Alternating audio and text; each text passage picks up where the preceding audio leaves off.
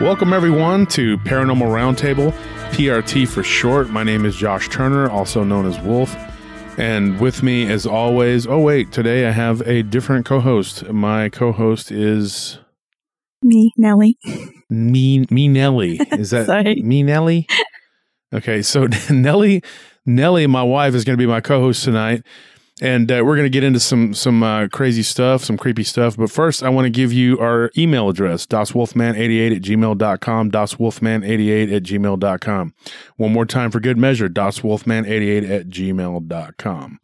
Our podcast is PRT Podcast. That's our website address, prtpodcast.com, prtpodcast.com. One more time, prtpodcast.com. People say that I don't say, they can't get it or whatever. There it is, 3 times.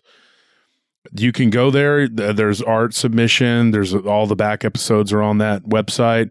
In the archives, we have merchandise that you can buy to support the show. You can help support the show. T-shirts. We have book bags. We have sweatshirts. We have all kinds of stuff. Check it out, guys. And if you want to support the show, that's a good way to do it. And also to wear the merchandise and, put the advertising out there, walk around, advertising. Somebody asks you what that is, tell them it's part of a cult and that you're in it. And so, I have to say this. I'm just joking. Everybody always says, why do you say that? Well, I have to say that because some people have chastised me for, and I'm actually just kidding, but you have to say it.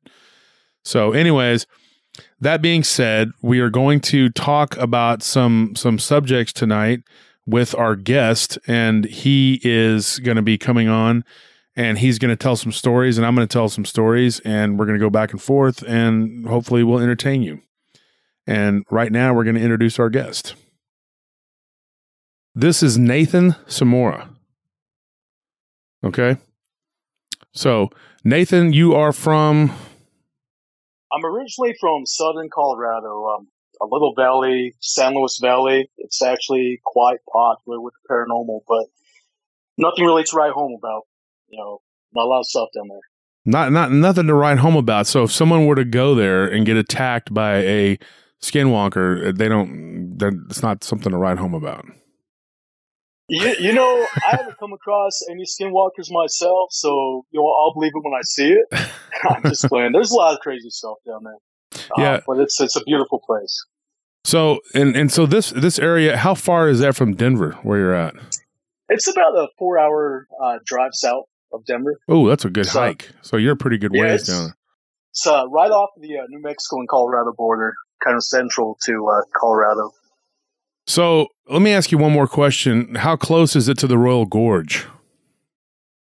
It's probably about a 2-hour drive. That's not bad. That's not bad to go and fall into the earth. That's not bad.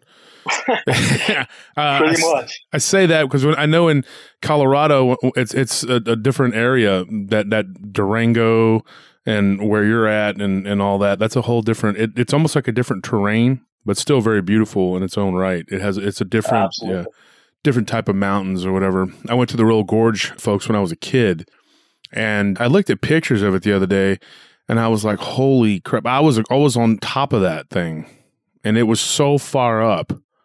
It's so deep, and it's much scarier than the Grand Canyon because it's steeper. Like the Grand Canyon, we were at the Grand Canyon last summer or whatever, and it was like, it kind of, you fall, you'll hit like a ledge, and another ledge, and then another ledge. It's like, it's like stepped out, like there's steps, but like the Royal Gorge is just like very steep in a lot of places. So it's a very intimidating.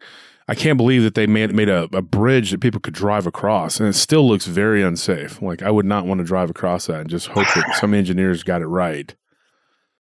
Yeah, it's high up. There's nothing stopping your fall if you fall off that bridge. No, I mean in the middle of it it's almost like a suspension. It is. I mean, it's like isn't it like the I know it's the largest suspension bridge in North America. I don't know if it is in the entire world, but it's pretty crazy looking. So I was thinking the other day, I was like, man, I'd like to take a trip to Colorado for a while and get away from everything. And then you look at the Royal Gorge and there's like all these cars on it, and you're like, golly, man, end up falling in. But I just thought about that because we had talked the other day, and I went and looked it up, Colorado. and I didn't exactly know, how close you were. So thanks for clearing that up for me.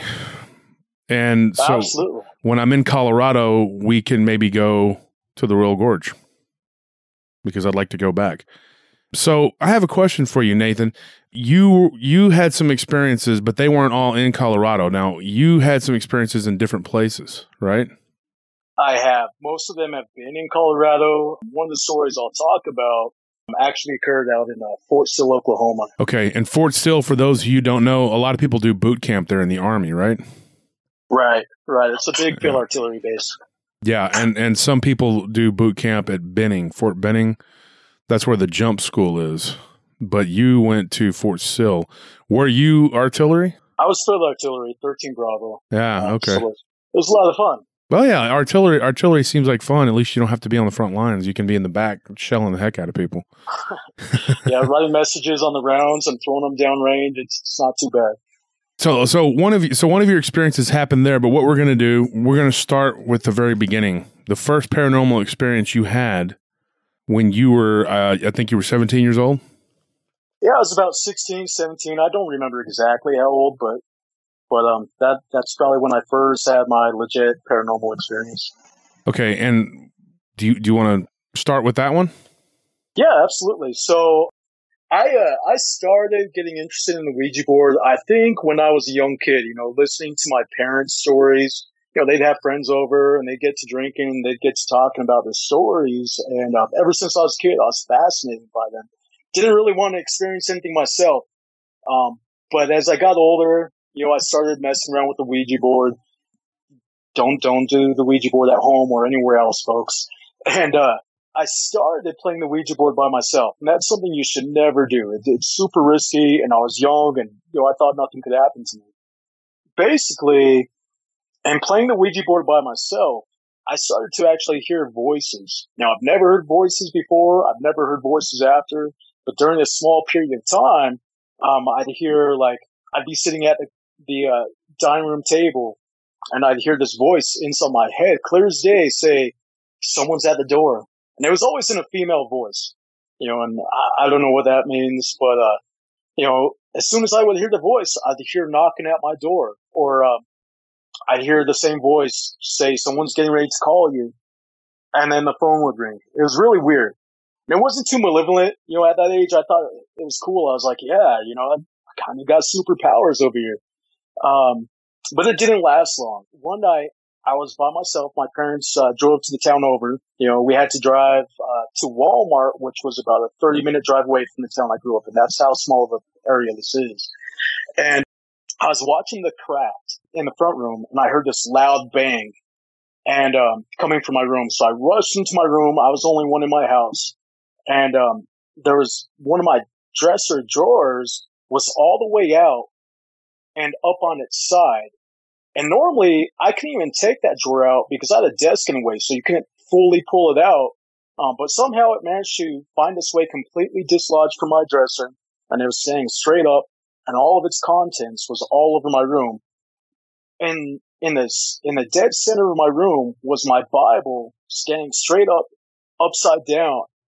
And that just gave me the creeps, and that's when I swore off the Ouija board. I'm like, you know what? Voices is one thing. It's kind of cool, but now all this weird stuff is starting to happen, So that night, I took my Ouija board and I burned it. And I didn't hear a scream or anything like you hear some people say. It was just this cardboard round Ouija board that I bought online. And ever since I got rid of that thing, the voices stopped. I didn't have any other paranormal experiences there for a while until later on down the line, I decided to mess with that Ouija board again, and then I had my next experience. Okay, so you're a very hard-headed individual. I learned that from the Ouija board didn't kill you the first time. It just threw the Bible around and did some bad stuff, but well, okay. So you didn't learn. You like those guys that play on the golf course and there's an alligator on the third hole. Just play through.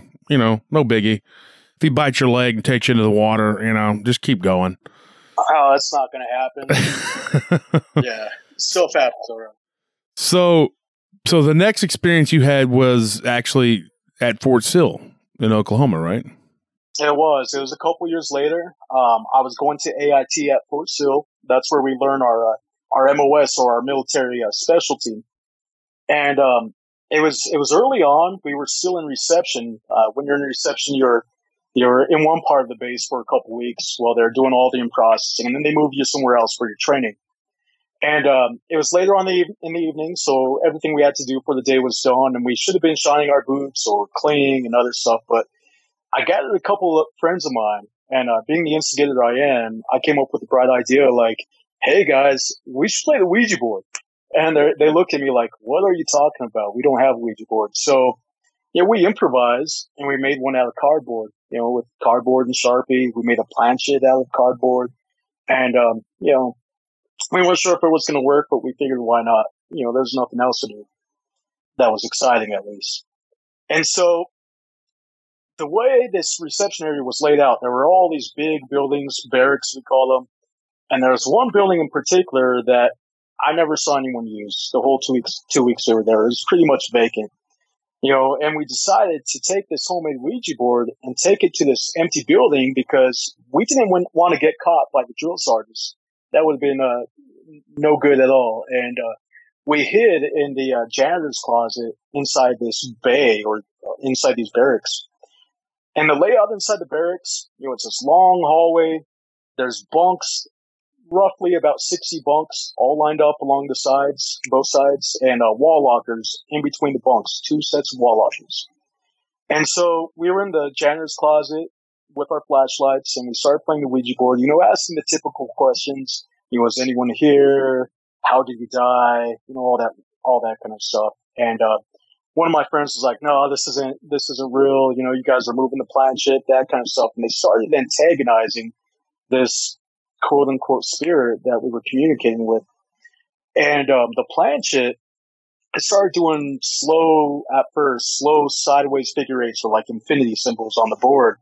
And they were real small at first, and the speed started picking up, and the figure eight started getting bigger and bigger until it got so fast that the planchette actually flew out from under our hands, under our fingertips. And it flew off the board. And that was a little freaky. But then we heard this loud bang from inside the barracks. Keep in mind, we had the janitor's closet shut because we didn't want to get caught. And we heard this loud bang, and we jumped up. We initially thought it was a drill sergeant or someone else that was going to catch us, hiding and doing this stuff. And we opened the door, and that's when we heard this deafening, loud drone noise. What it was the actual bunks. All 60 of the bunks in that bay were bouncing up and down violently, super fast. You could actually see the little the foot of the bunks lifting about 3 to 4 inches off the floor and then slamming down. The wall lockers in between the bunks, the doors were actually opening and then slamming shut. And everything was done so rapidly, and the sound was just deafening. And of course, it scared the living daylights out of us. We got up. We didn't care if we got caught at that point. We just hauled out of that building. As we were running, it could have been my imagination, but it seemed like the noise was getting louder and louder, like right at our heels as we were running out of there. It did not want us in there. I don't know if my friend just got on its last nerve or what, but it was probably the most intense experience I've ever had in my life. As soon as we got free of that building, closed the door, all the banging, all the noise, it just suddenly stopped, and it was as quiet as could be. So we, of course, threw away the Ouija board, and we went back and continued on with our training, and tried to stay on the straight and narrow for the rest of that time frame. But that experience was something else, man. It was pretty frightening. What made you want to play with the Ouija board again after the first experience? The first experience wasn't too scary. I mean, it was a little startling, and there were some big warning signs like, "Hey, don't touch it. Don't touch this thing." And so if you're like flipping the Bible upside down in your room, but we were just young, thinking we were invincible. 18 years old, 19 years old, and we were just bored, and I think my friends and I just kind of fed off of each other and worked ourselves up to playing with the board. Wasn't the brightest thing I've done. But it was your idea, though, right? It was my idea. I'll admit. Wow. So that day, Nathan got up and put on Bad Idea jeans. While all that was happening in the barracks, the bed moving and the stuff happening, did you guys happen to see anything, or it was just stuff moving around by itself? We jumped up and we ran out of there so fast. I know I didn't look around. I wanted to get out of there. So there could have been something in there. I don't think any of us noticed anything. We did see the bunks moving and the wall lockers opening and slamming shut. But those were the only things I saw. I just wanted to get out of there. Yeah. Nobody ever said that something grabbed them or anything like that? No. We all pretty much shared our experiences, and it was just pretty much verbatim, what everyone else perceived. We just, our only thought was getting out of there. We did not want to be there, of course. So yeah, I wouldn't either. Yeah, it doesn't sound like a good time. So nothing happened after that? No, after that. And, whenever I played with the Ouija board, I'd always get this weird feeling like, I'd overthink and ask myself, I wonder if something followed me, because you always hear those stories, but no, nothing else. After that experience, it was years since, until I had anything else. And of course, I was with the Ouija board as well. Yeah. I heard a rumor about Ouija boards. The only way to get rid of them is to give them to somebody else. But I heard that a long time ago when I was real little. Well, actually, for years I did that. I would open up portals with them and then just go give them away as Christmas presents. I'd put them back in the box, wrap them up, and here you go. Anthony actually get one from me, and kind of changed his life. So, anyways, what happened with you though, Nathan? You played with one the first time, and then you played with one again at basic training. But did anything happen like in between the time of the first one and the second one? I can't remember. It was decades ago. Now I'm aging myself, but it was a long time ago. Those were the only two events that really stood out in my memory. I had one small occurrence where we were messing around in a cemetery. I was young and dumb. Again, the windshield cracked on us, but that was pretty much it. And of course, we were playing the Ouija board, and but I didn't see anything. I didn't hear anything. The windshield just cracked, maybe 4 inches. Nothing major, but nothing major. Outside that, in the San Luis Valley, southern Colorado, it gets extremely cold. It's one of the coldest places in the country. So that's what I told myself. I was like, there's nothing crazy going on here. It's just, it happens. But the timing was coincidental for sure. Yeah, because that's okay. So you were in a cemetery, and you were playing with a Ouija board. This was really the second time. That in the cemetery, that was the second time. But I can't really say that it was paranormal or not. It could have been just a coincidence. But that's really the only other thing that comes to memory. I don't think anything followed me. You hear that happening sometimes, and no, it's just mainly when I was messing with that board, did anything happen. So some people tempt evil, and you're over there, or tempt fate, or whatever you want to call it, and you're over there like begging it, taunting it. You're like, "Come on, fate, you're nothing but a little," and then and fate something like that. Yeah, and so you decided to just throw some. You just peed at it, dude. Like seriously, you're just like, oh my gosh. Okay, because I can tell you. Okay, let me tell you a quick story. Now that's interesting that you were talking about the windshield cracking. I've had on my show. Anybody that listens to my show and have heard me talk, I've had a lot of very weird paranormal experiences. I was walking through a mall one time with a buddy of mine named Jerome, and he's actually on my Facebook, and you can message him and harass him. I don't know if he'll respond, but we were walking through the mall here in Austin at Barton Creek. This really happened. Just like I was telling you the other day, honey, most of my paranormal experiences, I've had other people with me that could literally verify that. And she was like, that's unique in the way that there's a few things that have happened to you when you were on your own, but most of it you had witnesses. And this was one of them. There was this girl that Jerome was dating, and she worked at the Gap. And unbeknownst to myself, because I don't do these kind of things. I'm not a horrible person. I don't like you guys. I don't play with magic and stuff like that. I'm a good guy. I don't do those things. So I was walking along with this guy, and as we were walking up to the Gap, we had gone to get one of those, I think they were like those pretzel things with the hot dog in them or whatever you call them, and the ones that you Wetzels. Yeah, I never ate those until Nelly introduced them to me, and then I was like, holy crap, and then they're just loaded with sodium, so I can't eat them. But we were walking up, and Jerome saw her talking to some other guy, and he really liked this girl, and he was never one to be really, like, not really care. But he was like, said something in German kind of like angrily, because you could visibly tell she was like flirting with this dude. And he said something, and the glass, right out, like you know how the glass on the outside, like you can see in, into the store with all the, it cracked, like right in front of us. It just went like, and it like went across, like, you like, as from my vantage point, it went through them, like you could see it.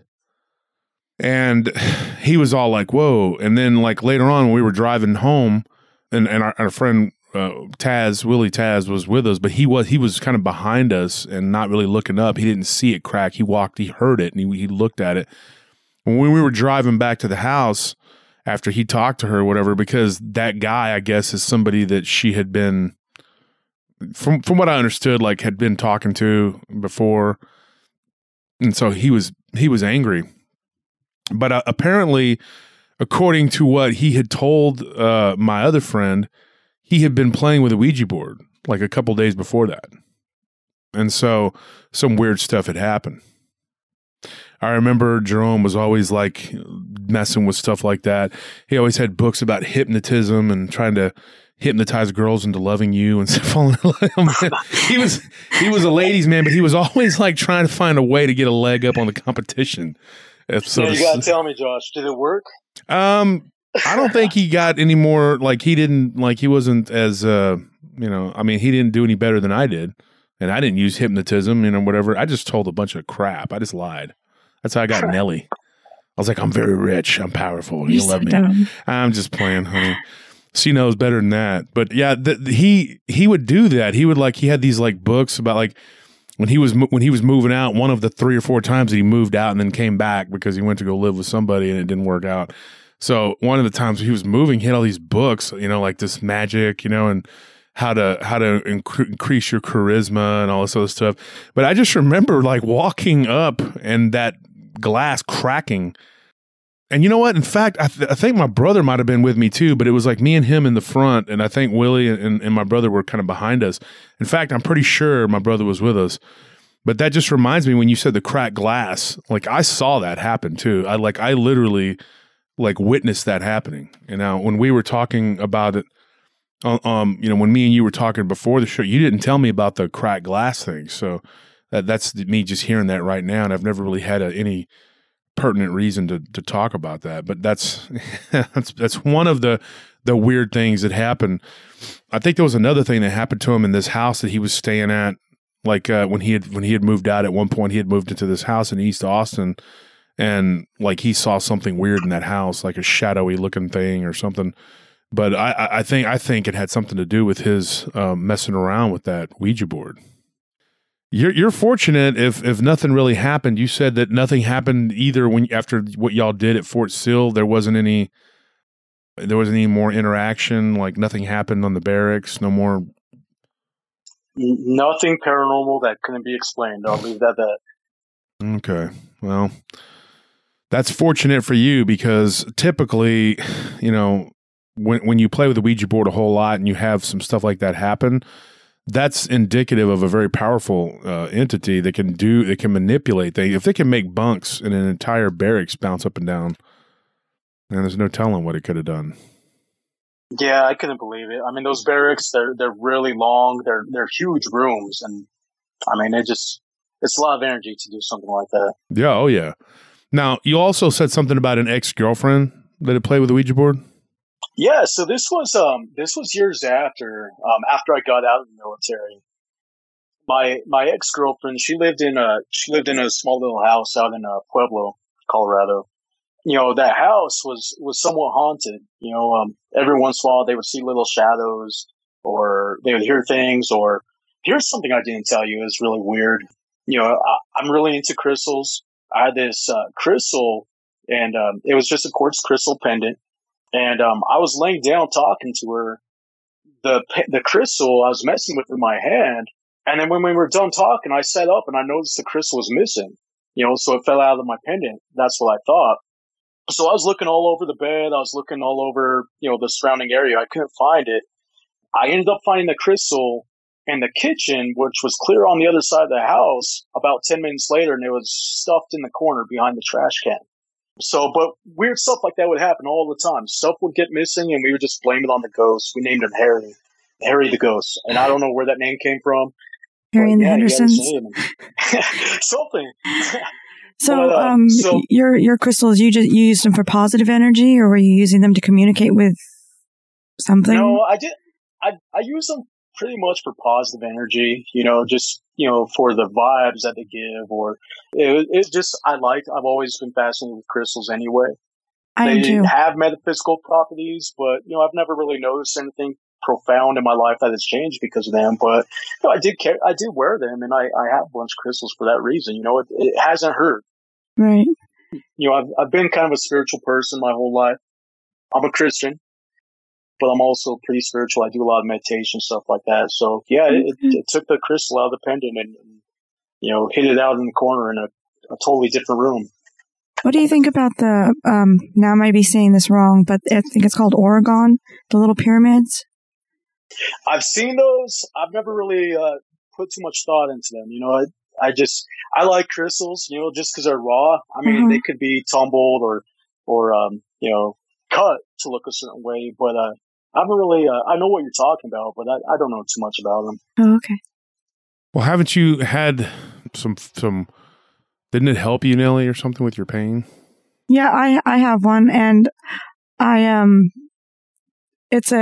for me, I've experienced it calming me because I get a little anxious, and I just put it close to me, and I feel like it helps calm me down. Yeah, I guess I could see that. I did have there for a while. I carried a moldavite crystal, which is a crystal that is formed by an asteroid or meteor falling from the sky. It hits the ground, and then it kind of interacts with the sand, and then creates almost like a glass. And those are called tektites. And so I had this moldavite, which is supposedly a really powerful crystal. And during that time, they're supposed to bring forth needed transformation. And long story short, I ended up getting a divorce during the time that I was carrying that moldavite. So there could be some truth to them. I don't know. But was the divorce a good thing or a bad thing?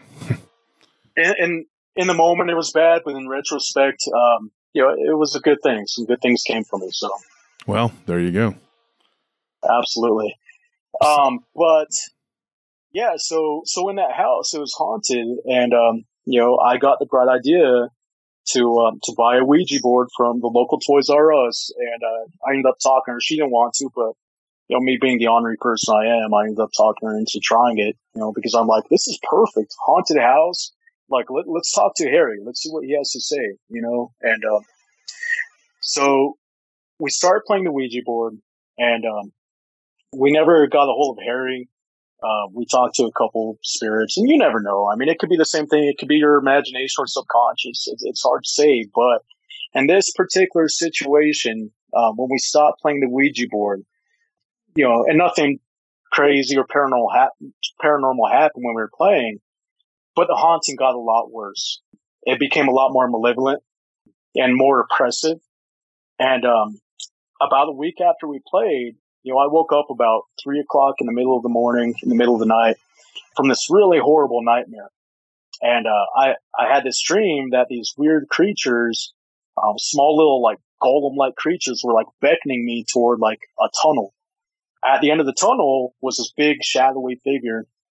And that's, and I didn't tell you what was in my dream, but I thought it was important to share, because at the same time, I was going to message my ex-girlfriend saying, hey, I just had this crazy dream, but she ended up calling me before I got a chance to message her. And she told me, Nathan, you never believe what happened. I had this horrible nightmare. And then I woke up and I saw this shadowy figure standing over me. Her 4-year-old son was sleeping with her at the time in her house, and he saw the same thing. He was just like, Mommy, who's that man standing looking at you? But she experienced a nightmare at the same time and saw the same, what I believe is the same shadowy figure that I saw in my dream. But she saw it when she woke up. It was standing over her, and then it just disappeared. She said. So that gave me the creeps, and I felt a lot of guilt because I felt like it was my fault that things were getting as bad as they were getting at her house.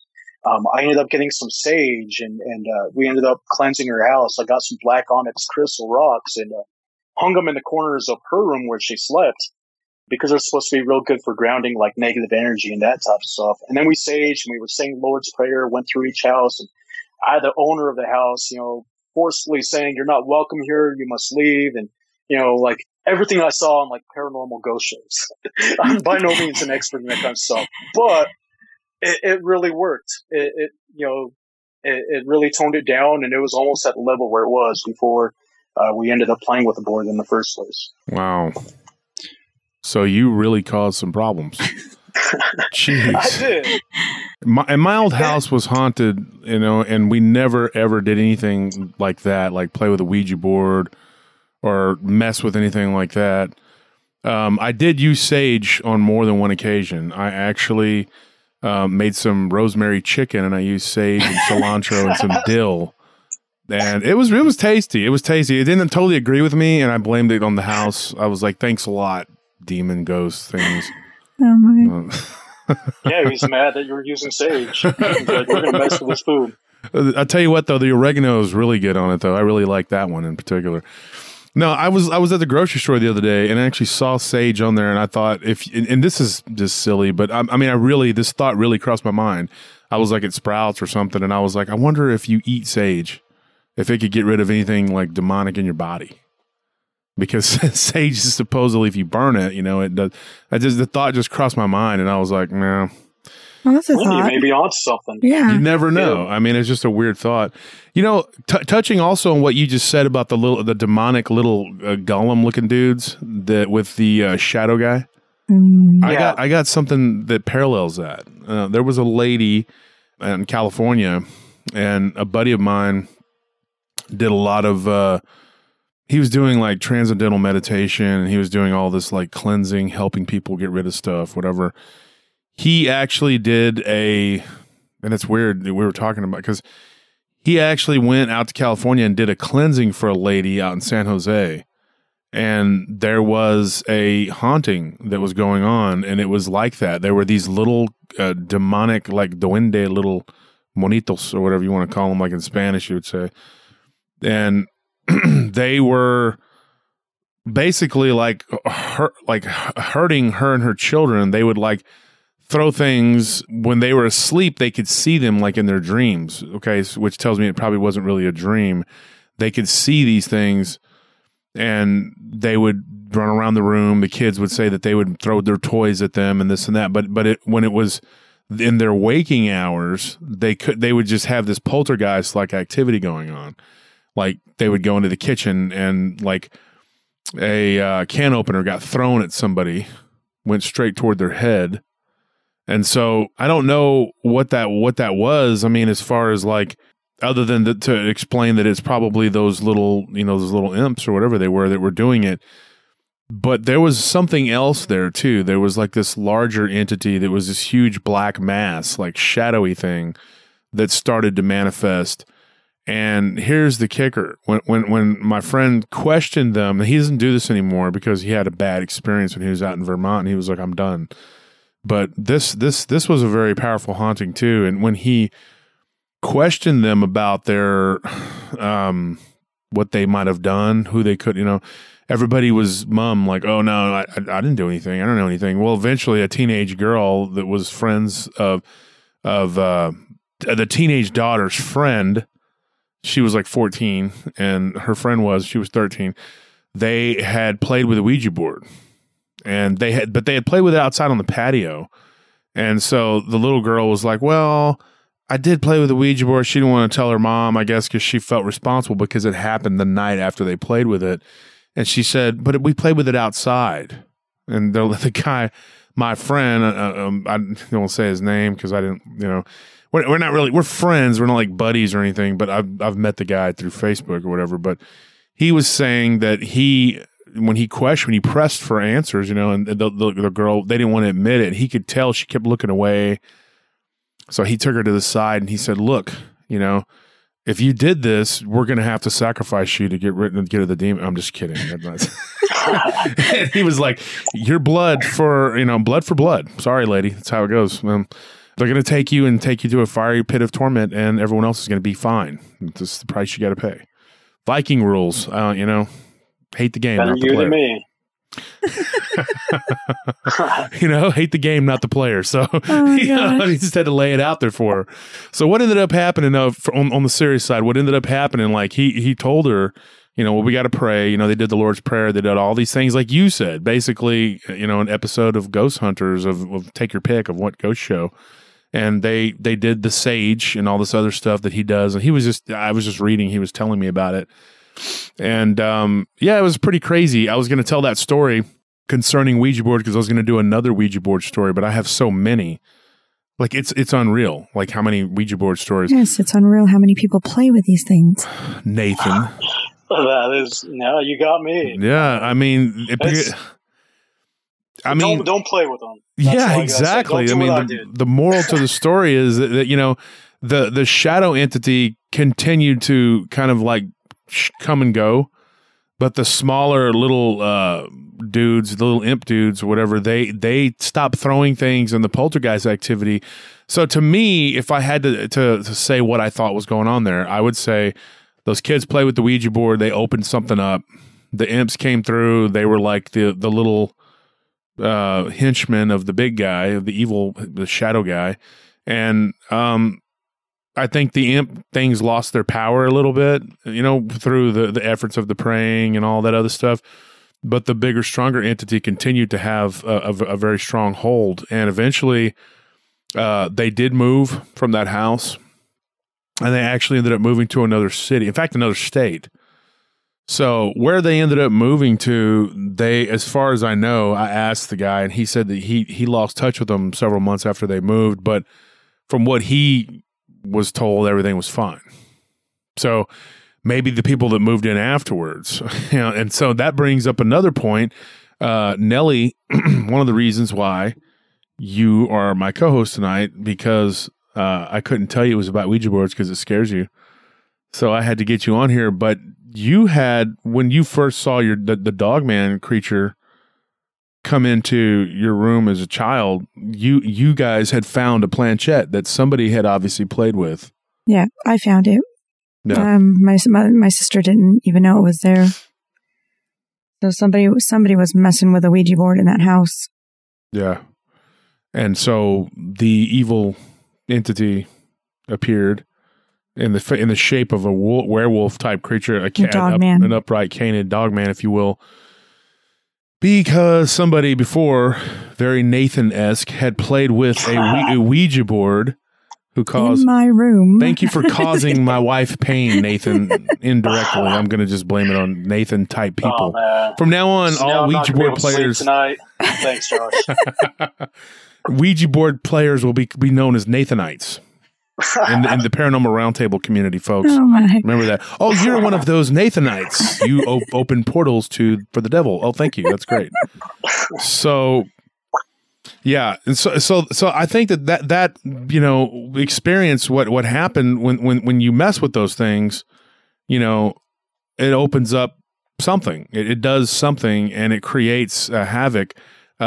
I believe it because there was a lot more paranormal activity in that room, and more so than other parts of the house. But a lot of it was in my room specifically. So yeah, that's what made me think that they must have played with the Ouija board in my room. Zero. Yeah, I think so. Wow. Well, that's what it sounds like. I really do think the Ouija board, it's an occult tool. And, there's other things that can do it, but I really do think it opens portals, or if anything, it thins that veil, making you a lot more susceptible to things on the other side. Yeah.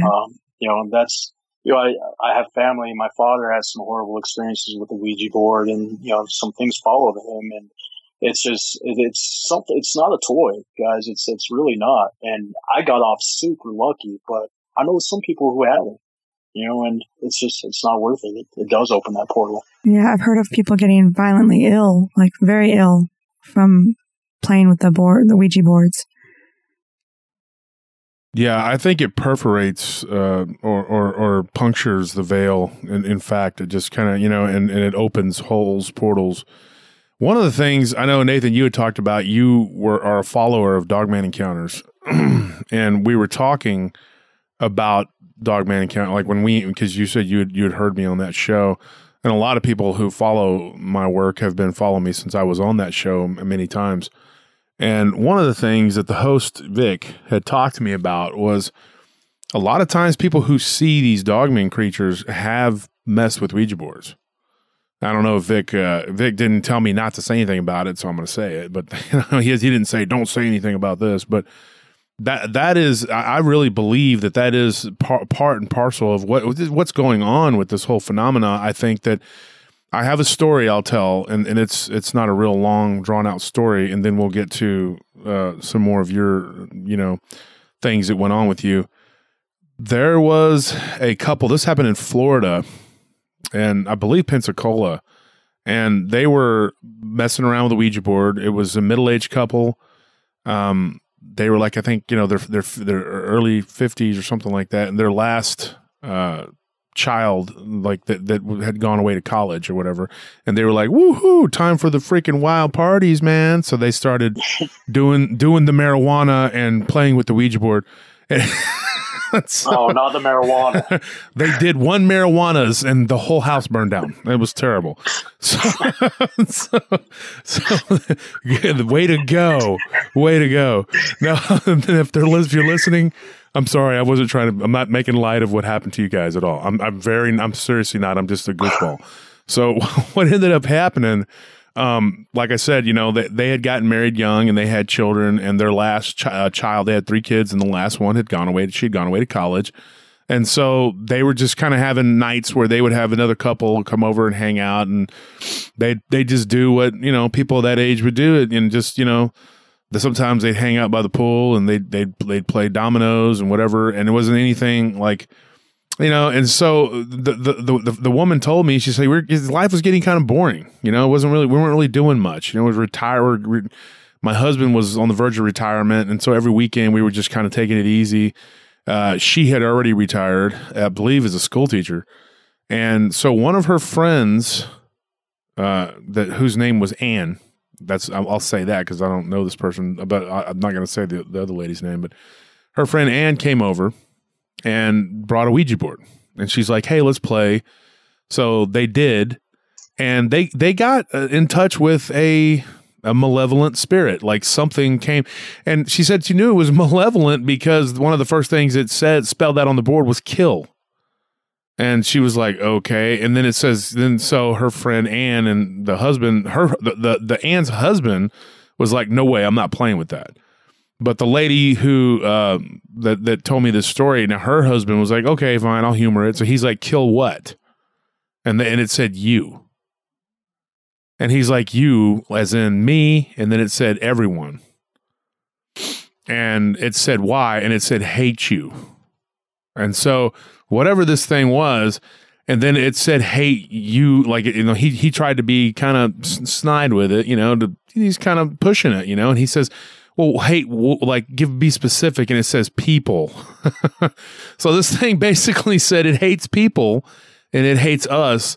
And so he pushed it and he said, why? And he says world was ours. So what does that mean? What is he channeling? Some sort of ancient Nephilim. Yeah, exactly. Some sort of demonic spirit. And so that night, nothing happened to them at their house, but her friend Anne got slapped and had scratches on her face and got knocked right out of her bed. Now that would sound completely terrifying. and crazy, but it turned out to be her husband, and he was just like using the excuse to smack her. He's like, oh, and I'm just kidding. That's not that, folks. That is not what happened. That is not what happened. He's like, okay, Ann, you want to take all the covers? Oh, well, you did play with that darn Ouija board, honey. Told you we didn't need that thing. But anyways, no, what happened was she got smacked literally out of the bed, and her husband woke up and what he saw was the covers going off the bed on top of her. And she was just laying there in shock, and it wasn't him, you know. I mean, like they both were like. So the next day, she calls and she tells the person that gave me this story. She says, "Hey, something really crazy happened to me," and the lady that did the that I talked to, she was just like, "Well, sucks to be you," kind of like, good luck with all that. Glad it didn't happen to me. So a couple days go by, and she's like, everything's fine, and then she goes into the kitchen. Now get this. She goes into the kitchen and she's making coffee, and her husband are talking, and they're getting ready to go play golf or something like that. They were like at a date with another couple to play some golf, whatever. And she's like, we're all getting ready to leave, and I was getting some coffee to put in our thermoses, and the coffee pot just pops, boom, explodes, and burns her, and glass goes everywhere, and some of it hit her dog.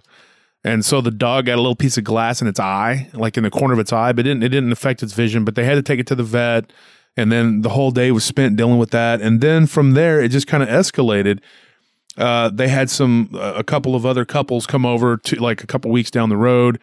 A lot of little things that happened, like they heard the toilet flush. They heard water turning on and off in the showers. She saw, like, one of the more terrifying things, the shower curtain being pushed while she was showering.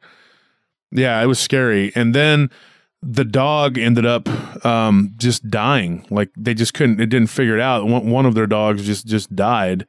It was pretty sad. And so she contributed it to that because she was like, nothing was going on until that happened. While this was going on, her friend Ann was having all kinds of weird stuff happen. She ended up having heart palpitations. She was diagnosed with these heart palpitations, ended up having to go in and out of the hospital.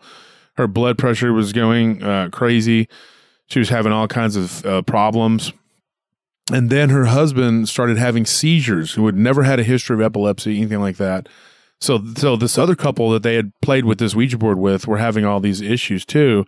And then I think what ultimately ended up happening, her and her husband, the couple that lived in the house with the pool or whatever, that had the dog died, they ended up in a wreck. And it ended up like injuring her husband's back.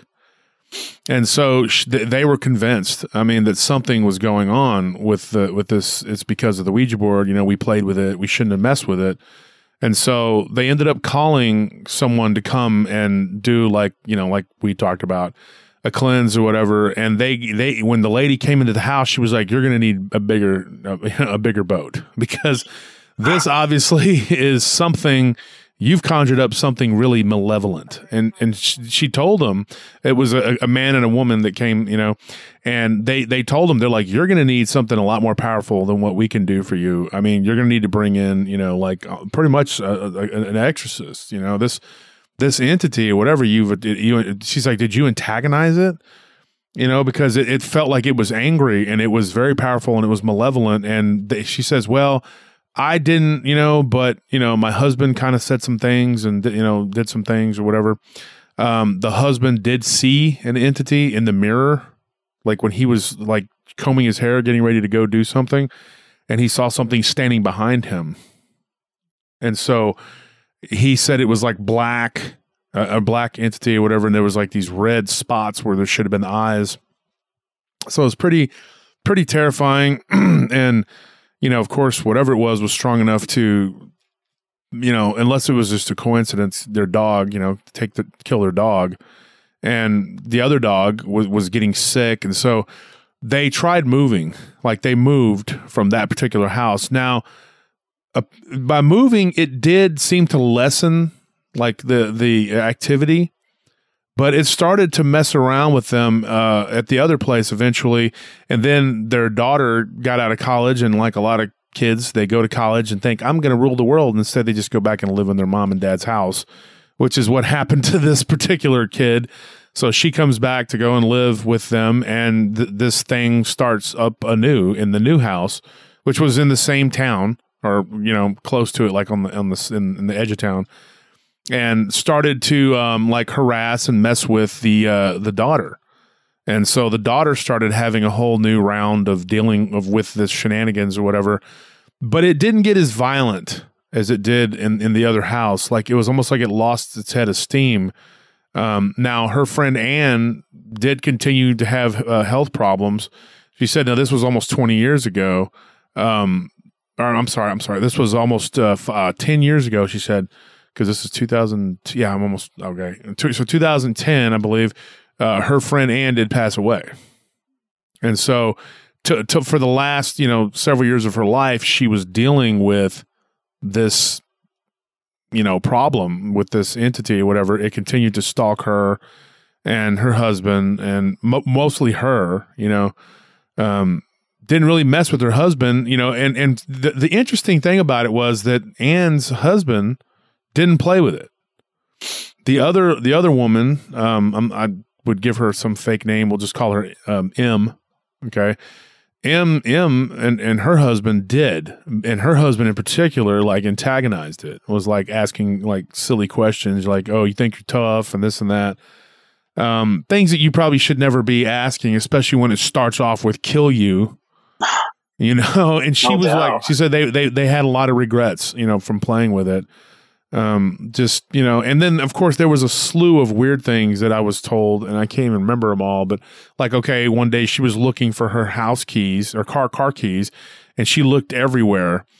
And so she just gave up, and she's like, she just called her friend and says, I'm not going to be able to go play bridge or whatever, because I can't find my freaking car keys unless you want to come get me. So the friend's like, "Yeah, sure, I'll come get you." So the friend goes, well, while she's waiting, she goes to the freezer to grab an ice cream, and there's her keys in the freezer. So stuff like that was going on all the time. Another time, like, okay, this is weird. The husband was like microwaving something, like he microwaved popcorn or something. I think it was popcorn.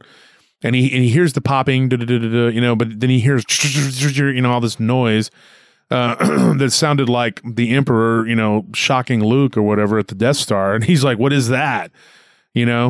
And so he opens the microwave, and there's like a huge like ball of like aluminum foil, like just a humongous ball, like somebody had rolled up, like 30 sheets of aluminum and just stuck it in there. And he's like, "There's no way." He goes, I would not have seen that. It's a larger microwave, but how would I have not seen that in the corner of the microwave? So wow. Weird things like that were going on, and like, his son had come home to stay for a few days or whatever. He had been, up in Canada or something, and he'd come home, and like he was eating a bowl of ramen, and the spoon like just bent itself, which is another trick that it would do. It would like literally, so the spoon was bent, wrapped around the lip of the bowl, and his son was like, "Okay, that's cute." And, needless to say, he gets accosted in the night and, doesn't want to be there. So he got a hotel room. So the kids didn't even want to stay in that house. Now, when they got into the other house, the one child that came back to stay or whatever wasn't really a child anymore, but she started having all kinds of stuff, having weird nightmares and stuff of this shadowy type entity. It would be like trying to take her through this portal in the hallway. And so eventually, they got more help and tried to get it, whatever.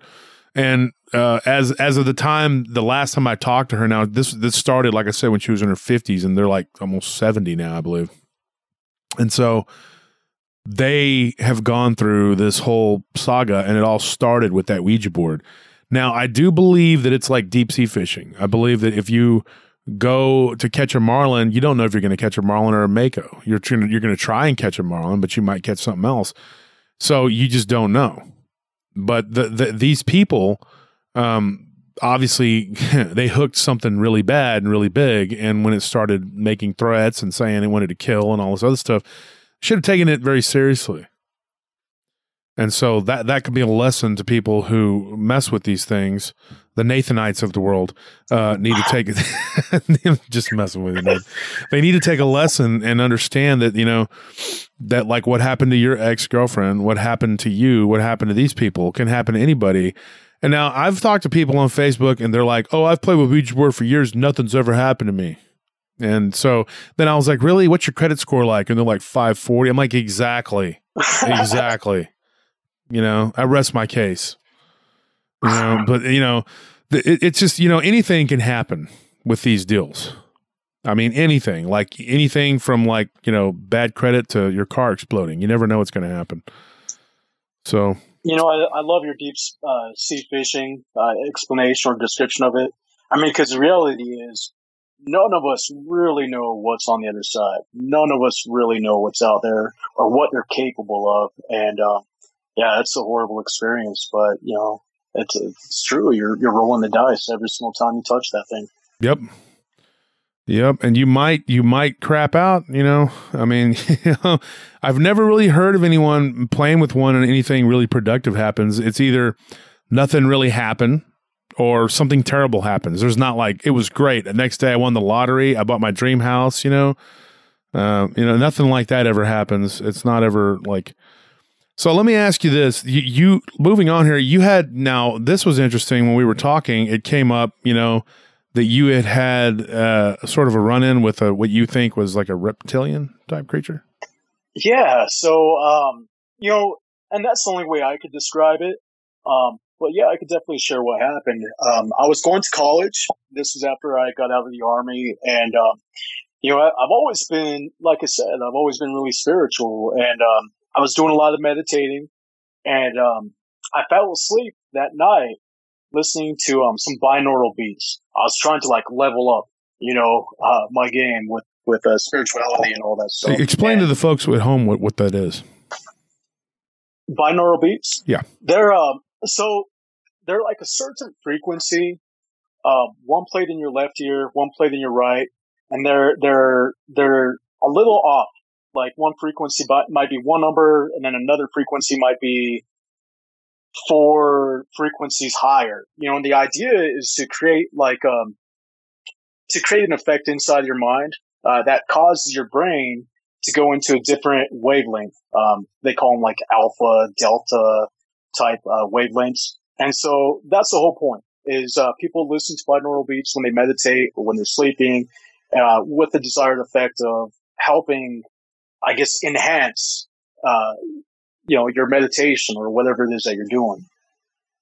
And so I was listening to these and I fell asleep, and, I was having this dream, and I felt almost betrayed because in my dream, I saw this really beautiful, not quite human, but female,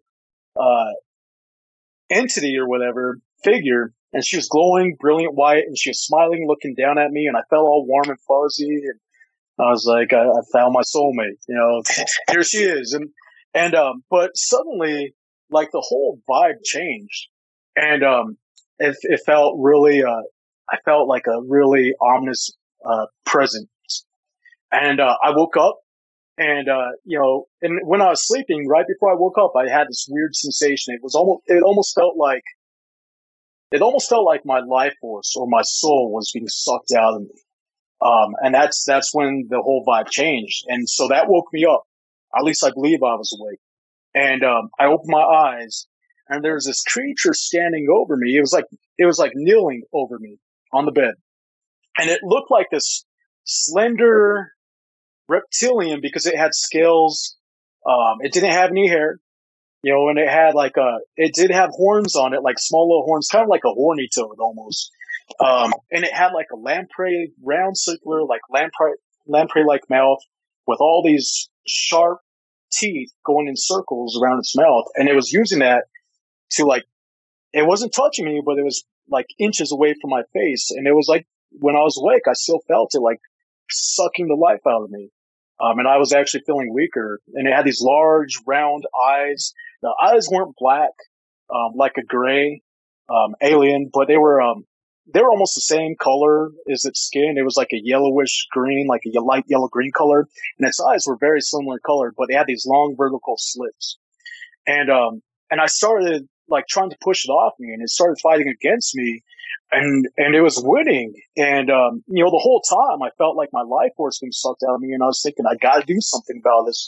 It really scared me quite a bit. And the way I ended up fighting it off physically was I took my thumbs and I jabbed them into its eyes. I know it sounds a little too much to believe, but unless I was dreaming and I thought I was awake, this is what happened. And when I shoved my thumbs in its eyes, it kind of like screeched and it jumped off me and it just flew out of my room like in a blur. It was so fast. And that was it. I don't think I fell asleep the rest of the night. I stayed up and I started working on some schoolwork. But about a week later, I saw it one other time. I had my computer in the corner of my room, and my dresser was right next to my door. And I was working on some schoolwork, and I got this weird feeling like something was watching me. And I turned around, and that same slender reptilian-like figure was kind of like crouching or kneeling on top of my dresser. And when it saw me, when it saw that I noticed it, it jumped down. And it almost looked like it hesitated, like zigzagged a little bit. And then it took off in a flash out of my room, out of the door, and I never saw it again. I also had the overwhelming feeling that it was feminine in nature. And I don't know why.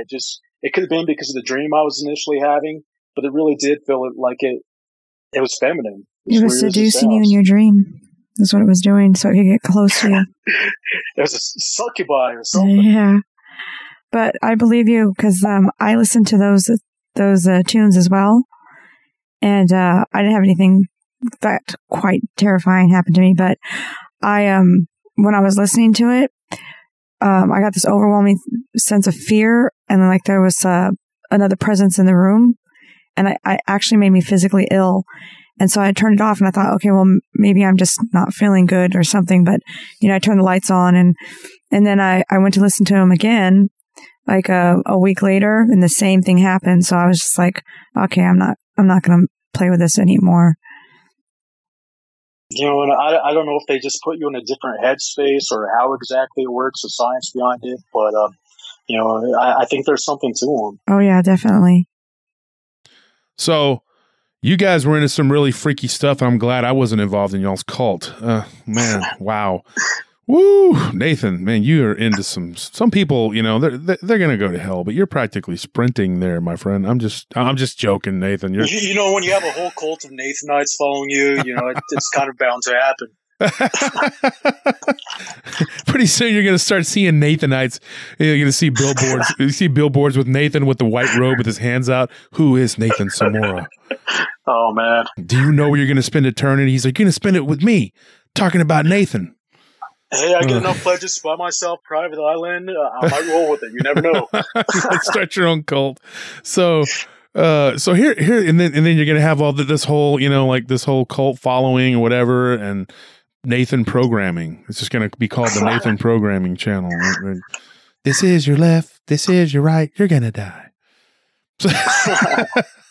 So what you could do though, I mean, like because you have a pretty crazy story, like as far as like, all these things that have happened to you, and it could be a lesson for people like the Ouija board thing, because I honestly feel that you encountering that creature by some of the things that you've done, in particular with the Ouija board, opens that up. I mean, so no doubt. Yeah. I believe so too. Yeah. But since then you haven't had anything like nothing's like that's really happened to you, right? Since the whole experience where I had to cleanse my ex-girlfriend's house, I stopped touching it. I got rid of it, and I didn't give it to anyone. But yeah, I haven't had anything else since. The ex-girlfriend or the Ouija board? you're like my ex-girlfriend. I quit touching it. I didn't mess with it. Okay. Well, yeah. I you know what? I had an ex-girlfriend that was a pretty bad slob too, and I wouldn't have wanted to clean her house, but thank goodness. So one of the things you had said to me, when we had talked, in the last couple of days or whatever, you said your uncle had a skinwalker. encounter. He did, and you know, I don't know too much about the details because he's really hush hush about it. But I could definitely tell you guys what I did here. I remember his the first time he told me that he came across what he believed to be a skinwalker is when he was younger. You know, he was a biker. I mean, he was a bad guy. He used to ride with like the Banditos, the Australian Hells Angels. He's done a lot of crazy stuff. And so I'm sure he brought a lot of juju on himself. But I remember telling me that he saw a wolf the size of a horse running across his front yard. And this was on an Indian reservation out near Durango, a Native American reservation. And, you know, and there were so many rumors of skinwalkers and just, you know, dark stuff out in that area. You could almost feel it. Like when you go through that area, there's this different kind of vibe you pick up, kind of oppressive vibe. But yeah, he initially saw the skinwalker, running across his front yard. And I don't know if it was looking in the window or what it was doing, but he said it was literally the size of a horse. Fast forward about 10 years and, I get to talking to him. He lives in a different state, so I don't see him too much. And, he's telling me about how he had to actually go to a medicine woman, because this whole thing with the skinwalker that he was dealing with got so bad. And, it picked up because whenever he would go to his car, I remember he told me that he would smell an overwhelming sense of wet dog odor. And he couldn't figure it out. He didn't have any dogs. His neighbors didn't have any dogs. But it was inside his car, not outside. But he would open his door and he would just get hit with this big whiff of wet dog. Some other things have happened with him that made him feel like he had to talk to the medicine woman. But, you know, like I said, he was hush hush, you know, and the only thing he told me is, Nate, if you really want to know what I went through and you want to know what I know, you're going to have to go to this medicine woman yourself because I'm not at liberty to really talk about it. You know, and I guess that's something that this lady asked of him. And I never did. You know, I like to be smart about things. Just kidding. Obviously with the Ouija board, I'm not. But, so he met this medicine woman and they did all these rituals. He mentioned something about the sun. But I don't know any of the specifics, but ever since then, after seeing this medicine woman, he never smelt the odor of wet dog. Supposedly he had some kind of curse put on him, by someone that he wronged. And, this skinwalker was just part of that deal, I guess. There was, you know, speaking of curses, I'm going to throw one out there real quick. Not a curse. I'm going to throw one out there. I'm going to throw one out there real quick. All you Nathanites. Let me tell you something, Mean Gene. All you Nathanites out there. No, there was a guy who was a bad guy who dealt drugs, and he used to go in and out of our club all the time. And he issued a threat to one of my friends over a girl. And this is true. This is a true story. This guy, he and I don't want to say who the guy is because I don't know how he feels about talking about it because it is kind of a spooky thing. And he actually worked at our club for a little while, and then I fired him because we found out he was selling drugs. And I was like, "You're going to give me a cut of that, dude?" No, I'm just kidding. I did not, folks. That was a joke. And so, and people say you're always saying I'm joking. Well, here's the hard cold facts, everybody. I have to preface, I'm joking because people will go, "Wow, really?" So I have to actually tell people that I'm joking. So so what happened was he issued a threat and a curse in front of all of us out in front of the club. He told my friend, he goes, "I'm going to get you." And my friend had just kind of roughed him up pretty good on the dance floor. He's one of my guys back in the day. I'll just tell you who he is. I'm pretty sure that a lot of people, his name's Chico. Everybody calls him Chico. That's not his real name. But Chico had beat him, and Nell, you know who that is. And so he had got the better of this guy pretty handily because Chico's a monster and had beat him up pretty bad. And so the guy was like, "You know what? I curse you," and all this and that. So we don't know exactly for sure, but like him, me, and Willie were standing outside in front of the club one night, and a couple nights after that, and this girl comes up. And she says that she's like, I like you guys. I think you guys are cool. You're always nice to me and my friends and whatever. And I knew this girl, like we had helped her out a couple times, you know, and she was like, I don't want anything bad to happen to you. She's like, but my cousin has gone to, you know, a witch, you know, and has put a curse on you. And I was like, not me, but my friend Chico. And she's like, so anybody who's around you could be affected by it, you know. And so couple weeks go by and nothing happened. And one day, my buddy Squid, he tells Chico, he was like, so are you okay? Has anything happened? You don't look cursed. I mean, he goes, I feel fine. You know, everything's working. Everything's in order. I just came from the gym and, you know, and he goes, I almost slipped up in one of my sets and I thought, oh, I better get a spotter. Nothing happened. You know, he was making a joke about it. Then one of our bartenders comes in and he goes, hey, you know, that cat that was blabbing about putting a curse on you and all this and that, blah, blah, blah.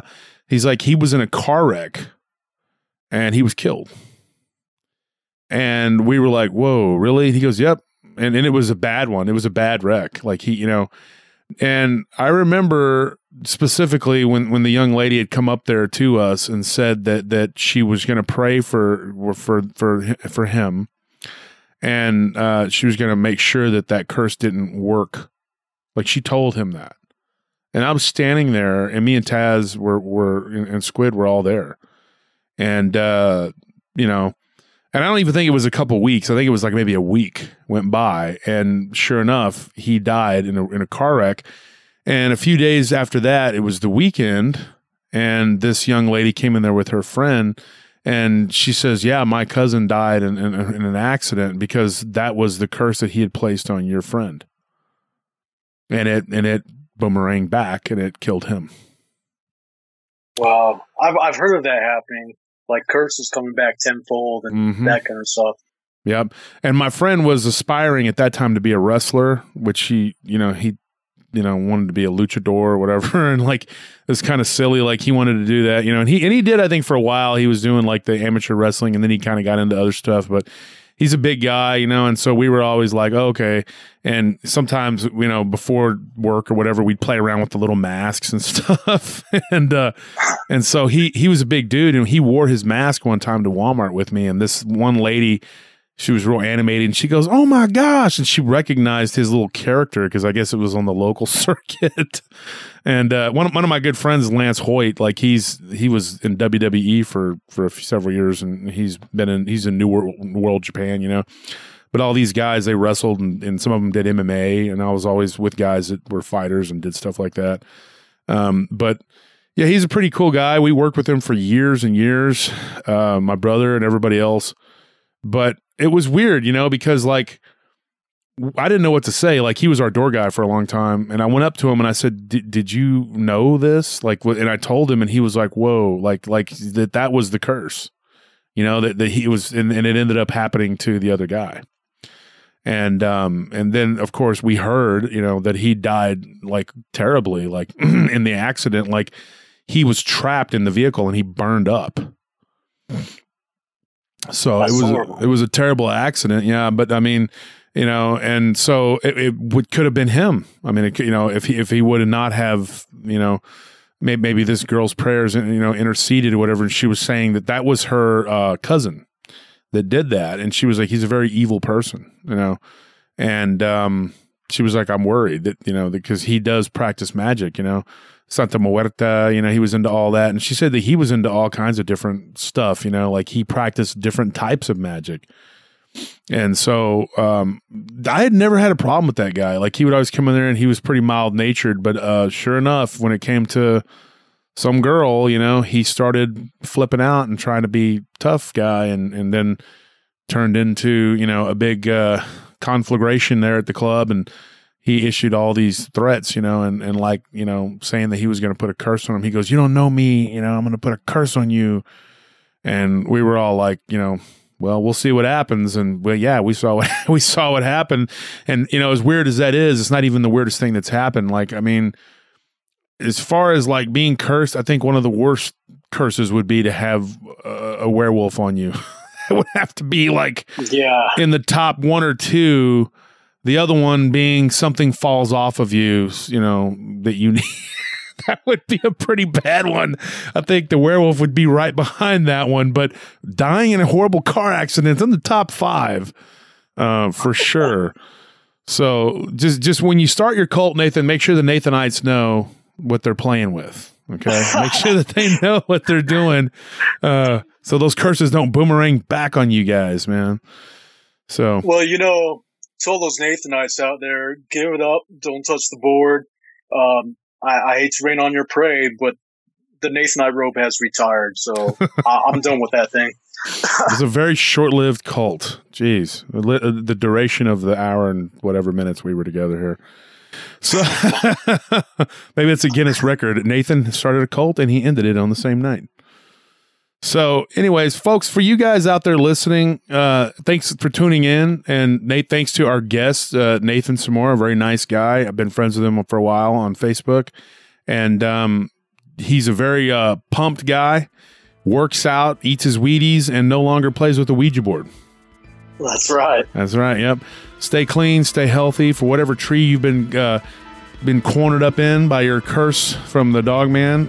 Whatever witch is stewing you up in the cauldron and you can't escape. Good night.